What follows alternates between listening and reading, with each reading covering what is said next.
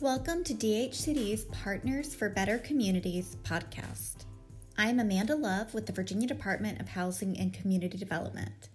This month is Building Safety Month, and week 3 is focused on water safety. Today, I look back on a great conversation with Chris Bridges, the building official and zoning administrator for the city of Martinsville. We took time last year to discuss pool safety, and these tips are smart to keep in mind to keep you and your family safe as we move into summertime. Summertime equals pool time. You know, whenever we talk about pool time, regardless whether it's a community pool or one in your backyard that you've put in yourself, safety is always top of our mind with things.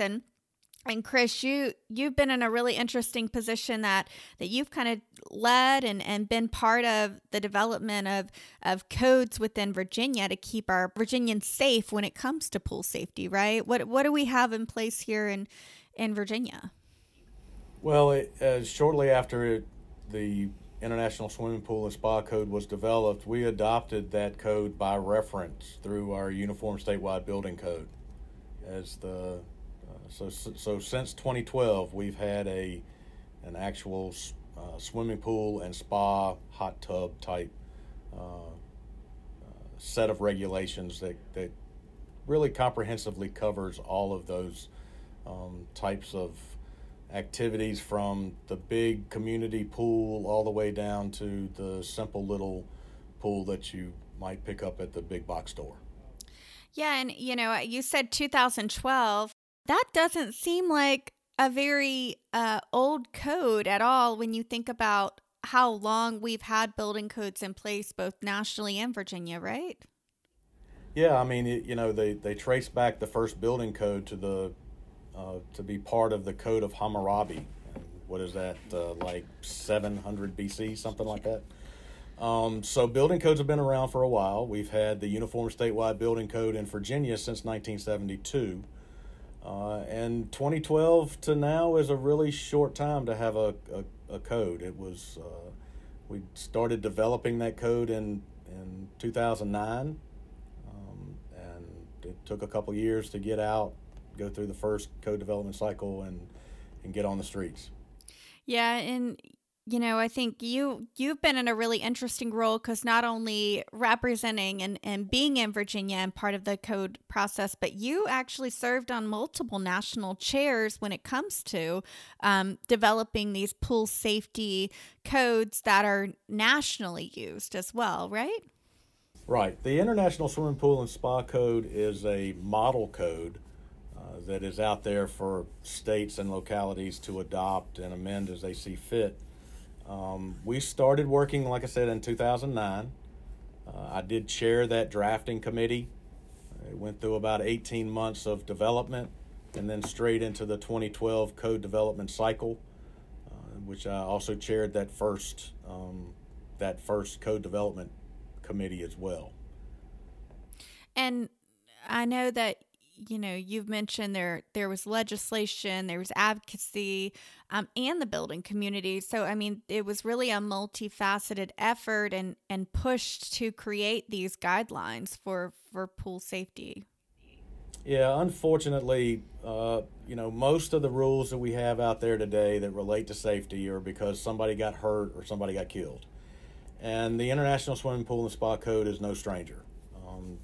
The development of that followed new federal legislation around the Virginia Graham-Baker Act. Virginia Graham was the granddaughter of James Baker, the former Secretary of State, that drowned in a backyard incident in a hot tub, actually. It was a hair entrapment issue with a bunch of adults all around. And this was a young lady that she was 8 years old and a very accomplished swimmer, and it still happened to them with lots of people around. So when those types of tragedies happen, it gets a lot of people wanting to make change. The Consumer Product Safety Commission was involved. The pool industry itself was saying, yeah, we've got all these different standards out there, and people are applying them this way and that way, and some states use this one and some states use that one. So it was really an opportunity for the International Code Council to step up, get all of the stakeholders in place. So the pool manufacturers, the pool installers, pool contractors, pool equipment manufacturers, health officials, and code officials like myself all came together to draft this code and really draw all those sources and resources together into one central location to help advocate and be able to enforce these pool regulations for the safety of everyone.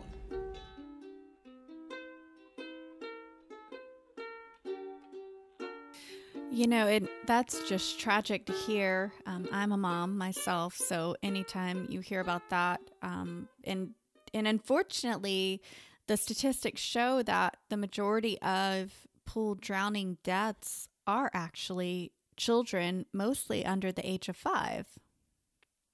Yeah, we had 163 children last year to 2019 die in pools across the country. And over 70% of that were children 5 and under. And even our 5 deaths in Virginia were under the age of 5. So, you know, in the development of the International Swimming Pool and Spa Code, we did focus on that age group as being the prime age group to help provide the many of the layers of protection that are in the code itself. Let's talk about those types of protections. And I think that you said it best, and I'll caveat with this, is adult supervision. Correct me, it's there's no better protection. There's no substitution for proper adult supervision. You know, a pool is an attractive area for kids. In some instances, you might even say an attractive nuisance. They want to go there, and they're going to do anything they can to get there. So these different layers of protection are there to help the unintended entry of kids into a pool. It's not to keep everybody out, and it's certainly not something that we want to deter people from using. It's also not a babysitter. We can't just throw the kids out in the pool area and walk away and think that they're going to be okay. Proper adult supervision is, don't have your iPhone in your hand texting while you're supposed to be watching the kids. Don't be reading a book. Don't be concerned with getting a tan. You know, you need to be somebody needs to keep an eye on the kid. And that's when there's a parent or an adult supervising things. But a lot of our code protections that we have are more barriers and more protections in place for those really unfortunate accidents, which I think do account for quite a bit, where a child can, get out the back door that maybe wasn't securely locked and get right into the pool, or get through a fence or something like that, where it's that the parent was, that they were not supposed to be in the pool, and that it wasn't intended that they were supposed to play, but man, they remembered playing in that pool the day before and having so much fun, and they wanted to get there. So what kind of code requirements and protections are in place that, again, don't keep people from enjoying pools, but have safety protections in place to keep these young children who don't have the awareness to know danger? They associate pools with fun. They don't associate it with danger. Well, the primary protection is a barrier. And for pool barriers are basically 4 feet high. And actually, for an above ground pool, the exterior of the pool can be its own barrier, because many of them are 4 feet tall. If they're not 4 feet tall, they do sell some kits that you can put extensions on top of it, or you can just put a fence around the pool area itself. 4 feet is a magic number for the barrier. There are some technical things about, but basically all that is to help it not make it climbable. And I certainly know that there's quite a number of kids, some of them as little as 2, that are little spider monkeys that will be able to climb anything. But most kids under the age of 5 are not going to be able to climb a 4-foot high fence and get over it. There's something a little magical about being 4 feet in the air. They all of a sudden don't want to do that, and they don't want to go any further, and they back down. And so we've got that 4-foot barrier requirement, but what about 2 gates? And as I said, people that their back door is a barrier. What kind of protections do we have in place for that to alert folks? I know a 5-year-old could definitely probably figure out how to open a door.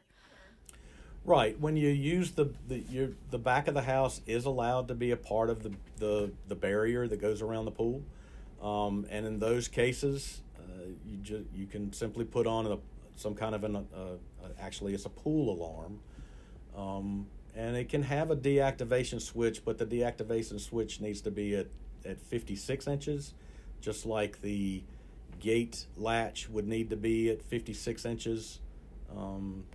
Or there's another spec that if you have to reach over the fence and manipulate the lock, it's actually has to be at least 4 inches above the top of the 4-foot high barrier, so you're actually reaching over the fence to get to the lock. And I'm sure many people have seen that. The doors have to be self-closing so that you're not just propping, going through a gate, leaving it open and forgetting to close it. The alarm requirements would apply to any opening in that wall that is acting as the barrier, whether it's a door, sliding glass door, French doors, any of those kind of things, or windows. And that, that's definitely smart with little ones, that they, again, can probably manipulate more a door than they can climb over a fence or those kinds of things. So it is good to know that those types of requirements and code protections are in place. What about if somebody, so as I said before, COVID-19 has really thrown a wrench in a lot of people's normal community pool plans. And so there has been a high increase, I believe, in looking at installing your own pool or buying ones from the store. So what are the things, I know that we have these code requirements, but are there other requirements that people need to be thinking through as they look to possibly install or put a pool in their backyard? Absolutely. It's the best way to do any project is to do most of the work ahead of time and do your research. Check with your HOA if that's where you live. Check with your zoning people to make sure that you can put your pool where you want to put it. And of course, get your permits. Make sure that if your contractor is putting it up, that they're properly licensed and get their permits on time prior to the project. Or if you're doing it yourself, then make sure you get the permits. And even if the permit itself may not be required because it's a relatively small pool, the barrier requirements, the fencing requirements do require a permit. Any pool other than a kiddie pool requires a barrier, and that also extends onto hot tubs and spas. Most of those already come with a lockable cover, and that will count as your barrier. But for those that don't just assume that, this is a little pool, it's not all that big, I don't have to do anything. The only pools that are exempt are the kiddie pools, the little ones that are intended to be drained and refilled daily. Whether or not people do that or not may not be exactly what happens, but that's the intention of an uncirculated water that's good for pretty much one use. Yeah, I've seen a lot of those kiddie pools around with the moms and the children hanging out and trying to get some kind of normalcy of pools. I know before when we talked about Virginia Baker, we talked about entrapment. What are the kinds of requirements in place to help protect against that? I know as a young girl with long, long hair, that was always something that was scary to me was that, the suction and those types of things. The pool industry, have they done their part to meet those requirements, or is that part of the code too?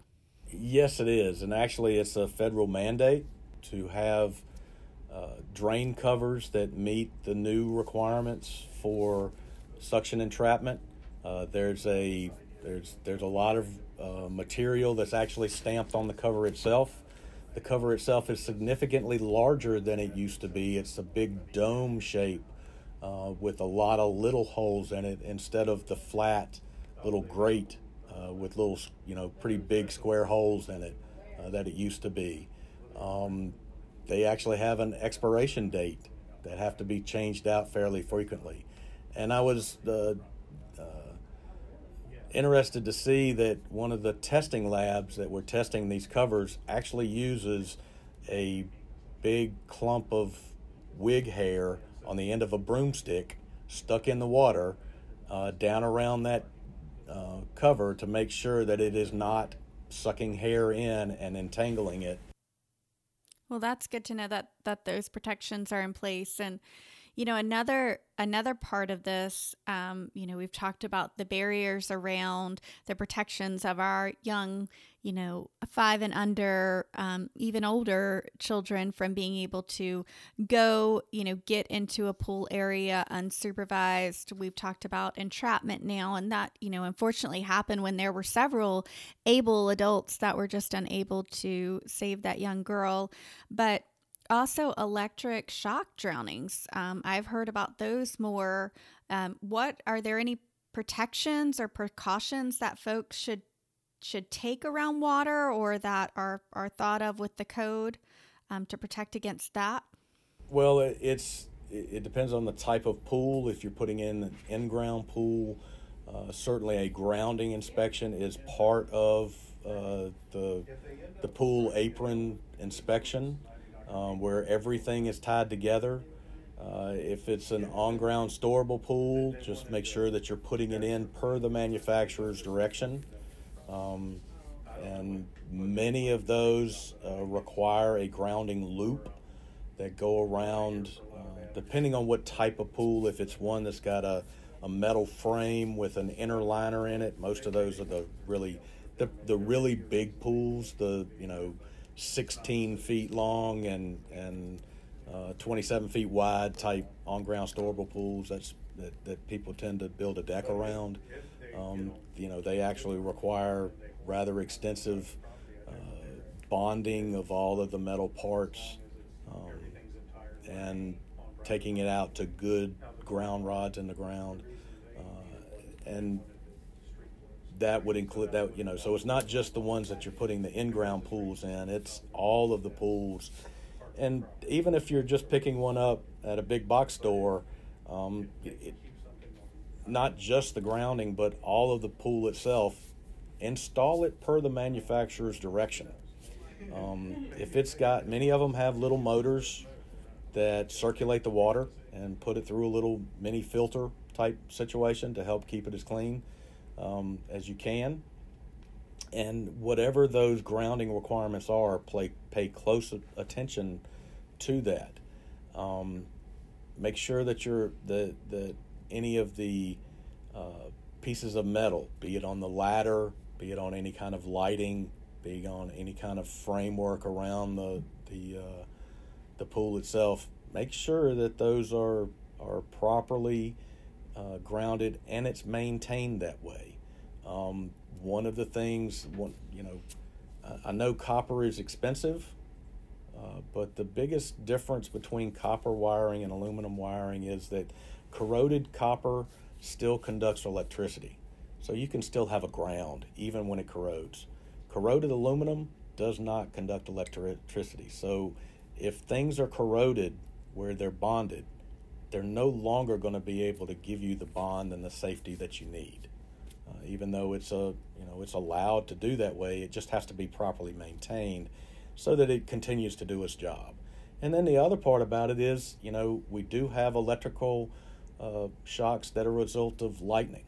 So just like, we've always heard, if it's thundering outside, you should not be in the pool because a bolt of lightning can strike from 10 miles away. That's always a good reminder. I know we were just at the pool this weekend, and a quick thunderstorm rolled up and we were required to stay out of the pool for an hour. So always good to have those precautions. I appreciate you so much being with us today, Chris. This has been such great information that I think is very pertinent.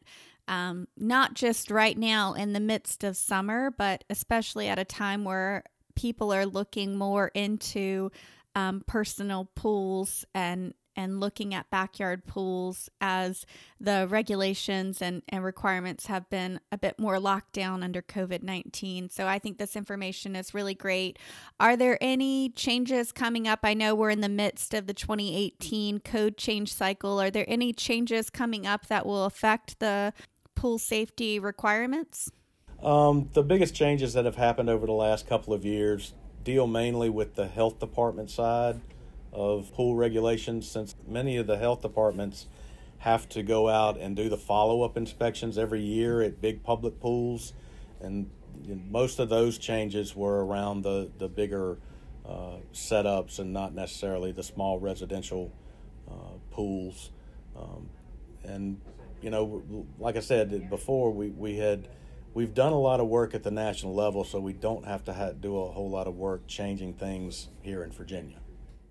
Well, and that's a great thing. And I think we've got such a great stakeholder group that works together, whether you're in the building community, whether you're advocate, whatever your role is, everybody's at the table making sure that Virginians are as safe as possible when it comes to their buildings, and now even pools, making sure that everybody's safe in that regard. So just kind of a recap, if you're interested in looking at a pool or you have a backyard pool, making sure you have the 4-foot fence requirement, the proper gate point of entry requirement. You've got, if you're using the back of your house, make sure that your doors and windows are all alarmed. If you have an above ground pool, check to be sure that the above ground pool is high enough that meets that 4-foot requirement. Making sure you're following the proper installation requirements of the pools if you're buying them from the big box store. If you do have the kiddie pools, right, Chris, we want them to empty them every night as it's directed. Absolutely. As those are not part of the requirements. Did I miss anything else that people really need to be mindful of? I think the top thing is to make sure, if you're interested in doing this, who should they contact first if they're interested? I think it's a myriad of people. You can contact your homeowners association. Make sure that your building department is on that list of people to contact. Ask your questions. Don't be afraid of them. They would much rather make changes with an eraser to your plans than with a sledgehammer. So, they would welcome any of your questions, and we'll work with you to get you where you want to be. That's great. And also zoning requirements, correct? There Right. might be some zoning requirements. Be some zoning requirements just to make sure that it's put on the right place on your property. Perfect. Well, it sounds like this is a great place. If people want more information about the codes, they are located on the DHCD website at dhcd.virginia.gov, or you can call your local building officials to ask them any questions that you might have in regards to installing a pool in your backyard, again, to make sure that you're making changes with an eraser on a plan versus a sledgehammer in your backyard. That's a great way of putting it, Chris. So thank you so much for being here today. It's been really enlightening for me, especially as a mom, to hear these types of precautions in place. And again, I think keeping our kids safe is definitely a priority. And as you said, there's no better, I can't remember, what is it? There's no replacement for proper adult supervision. There's no replacement for proper adult supervision. Well, thank you for being with us today. And thank you to our listeners for tuning in today. Again, if you want more information on the state codes in relation to pool and hot tub safety, you can visit dhcd.virginia.gov. Thank you so much, Chris. You're quite welcome. All right, tune in next time. Thank you.